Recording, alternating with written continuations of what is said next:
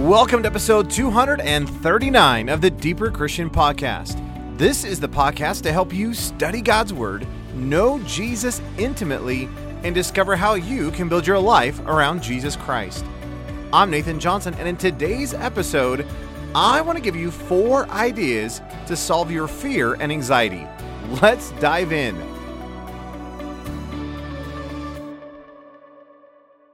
If you've been watching the news or listening to the radio or just on top of the world climate of today, you'll notice that there is a lot of bait for fear and anxiety and foreboding and frustration. What is a Christian supposed to do when the news is just, telling us that everything is just going crazy and, the government doesn't seem like they're doing much and what do we do? Well, I've been freshly pondering this idea of the Christian mindset, and about a year ago, I preached through an entire series in Philippians chapter 4, looking at the idea of what is a Christian, or how is a Christian supposed to think in these kind of days in which we live, where there's a lot of just craziness swirling about us. And I wanted just to give a fresh thought when it comes to this idea of fear and anxiety.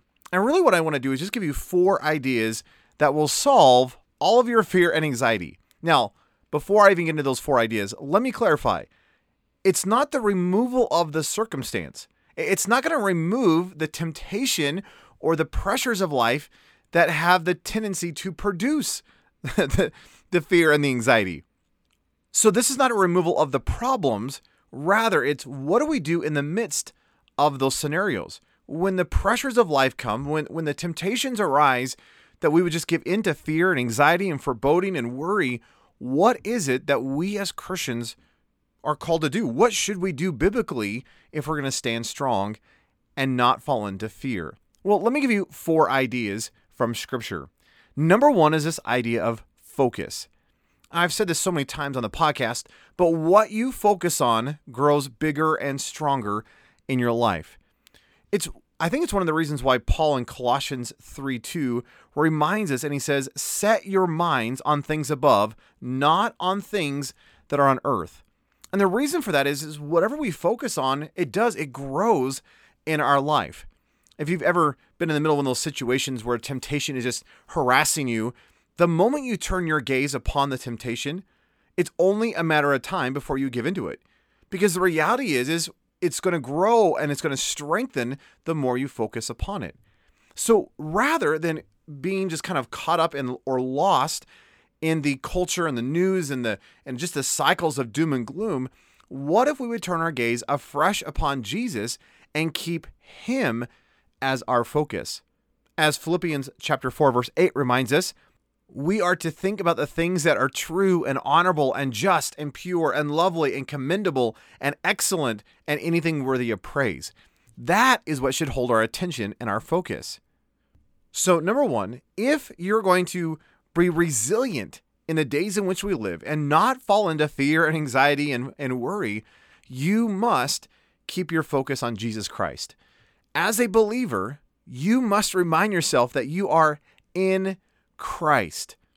And as Proverbs 18 verse 10 reminds us, that the character of the Lord is a strong tower. The righteous run into it and are safe. If you are looking for a strong tower, a place of refuge and safety, it is found in God alone. We must find our safety and our security in Jesus Christ. Number 2 is this idea of eternal mindset. I love this idea that we are to set our gaze heavenward. Leonard Ravenhill used to quote a prayer that Jonathan Edwards used to pray all the time. Edwards would say, God, stamp eternity upon my eyeballs. In other words, God, take the reality of heaven and what you're doing in eternity and press that in my perspective so I'm measuring and I'm seeing the world through the gaze of eternity. See, it's so interesting that when we live with eternity in view, it actually changes our perspective. When we know that Jesus is the victor, he is triumphant in the end, it's a lot easier to fight the battles of today. One thing I've noticed is that when we give into fear and anxiety, when worry is just pressing in upon our life, It's because our gaze has turned inward into the momentary day-by-day realities. Well, it's not that those aren't important. We have to deal with the day-to-day realities. But what if we would see our day-to-day realities in light of eternity? Is the problem that you may be facing today, is it going to matter 100 years from now? Is it going to matter in 10 billion gazillion years from now into eternity? Well, the likelihood is no. And again, we have to cover and we have to take care of the day-to-day stuff. But as Jesus reminds us in Matthew chapter 6, don't worry about the things like the food and the clothing and all that kind of stuff, because hey, God will take care of that. Keep your gaze steadfast upon the Lord Jesus Christ. Matthew 6:33. Seek first the kingdom of God and his righteousness, and all these things will be added unto you. Will you seek first the kingdom of God and his righteousness? So number one is this idea of focus. Number two is keeping our gaze heavenward with an eternal mindset. Number three is agree with Scripture. Do you realize that one of the most frequent commands in the Bible is do not fear? So what if we would turn within ourselves and say, soul, you will obey the word of the Lord? I love what David would do throughout the Psalms. Oftentimes, he would basically preach to his own soul. For example, in Psalm 42, verse 5, he says, why are you cast down, O my soul? And why are you in turmoil within me? Hope in God, for I shall again praise him, my salvation. Here is David, and he's looking at his soul, and he says, soul, why are you overwhelmed? Why are you depressed? Why is there this turmoil residing within you? Turn your gaze to Christ. Hope in God, and I shall praise him. See, we must agree with Scripture. When Scripture says that we don't need to worry about the things of today, especially about the things of tomorrow, when Scripture declares that we are not to fear, that we should only fear God, that there's no reason to live in anxiety or worry or succumb to foreboding, well then, will we actually agree with Scripture and come under and obey and heed the word of the Lord? And if you're having a hard time doing this, I would encourage you to read the book of Philippians. Read through the Psalms and remind your soul to keep its steadfast gaze upon Christ and come under the authority of his word, which reminds us over and over not to fear. I've said this before, but Richard Wurmbrand used to say that there were 366 commands in Scripture of do not fear. And he says that's one for every single day of the year, including leap year, which was actually brilliant because the day that he got arrested and sent into solitary confinement for well over a decade was on the leap year. And so even on that day, as he's being carried off in the car, he says, Lord, there's even a command this day not to fear. So Lord, I'm going to trust you.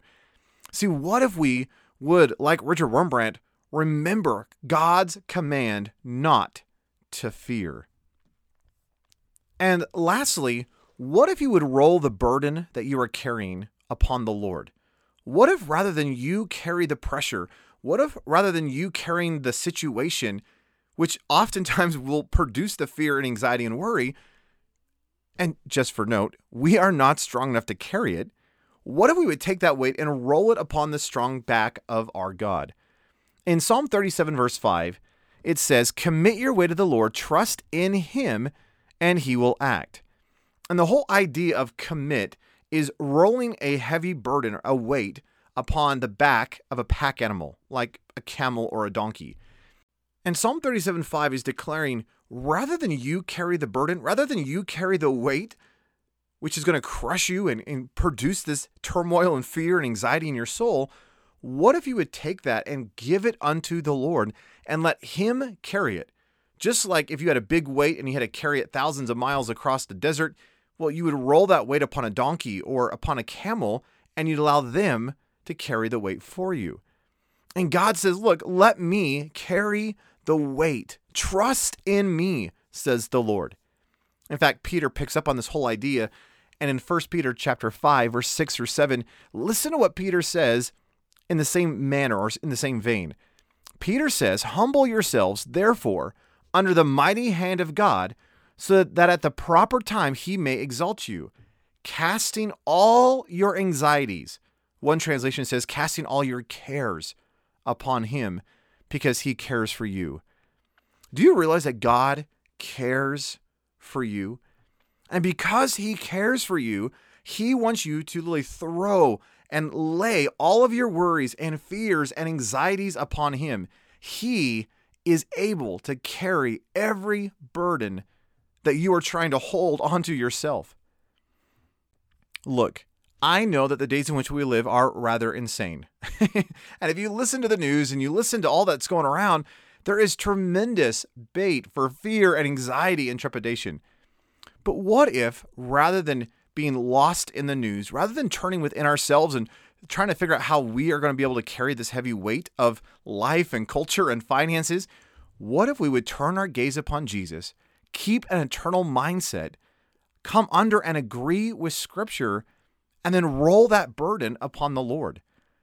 Those are 4 simple and yet not easy to do ideas that will solve our fear and anxiety. We were not meant to carry fear, worry, trepidation, foreboding, or anxiety in this life. God alone is able to hold it all. Will you cast your cares upon him because he cares for you? Well, I hope that's just a fresh reminder to keep our gaze steadfast upon the Lord in these days in which we live. Well, thank you for listening to this episode of the Deeper Christian Podcast. For show notes of this episode, including a list of all the verses I just read, please go to deeperchristian.com/239 for episode 239. Now, next week, I want to talk and kind of flesh out Philippians chapter 4, verse 6. It's kind of a very practical, pithy passage all about this idea of what does it mean not to fear, not to walk in anxiety.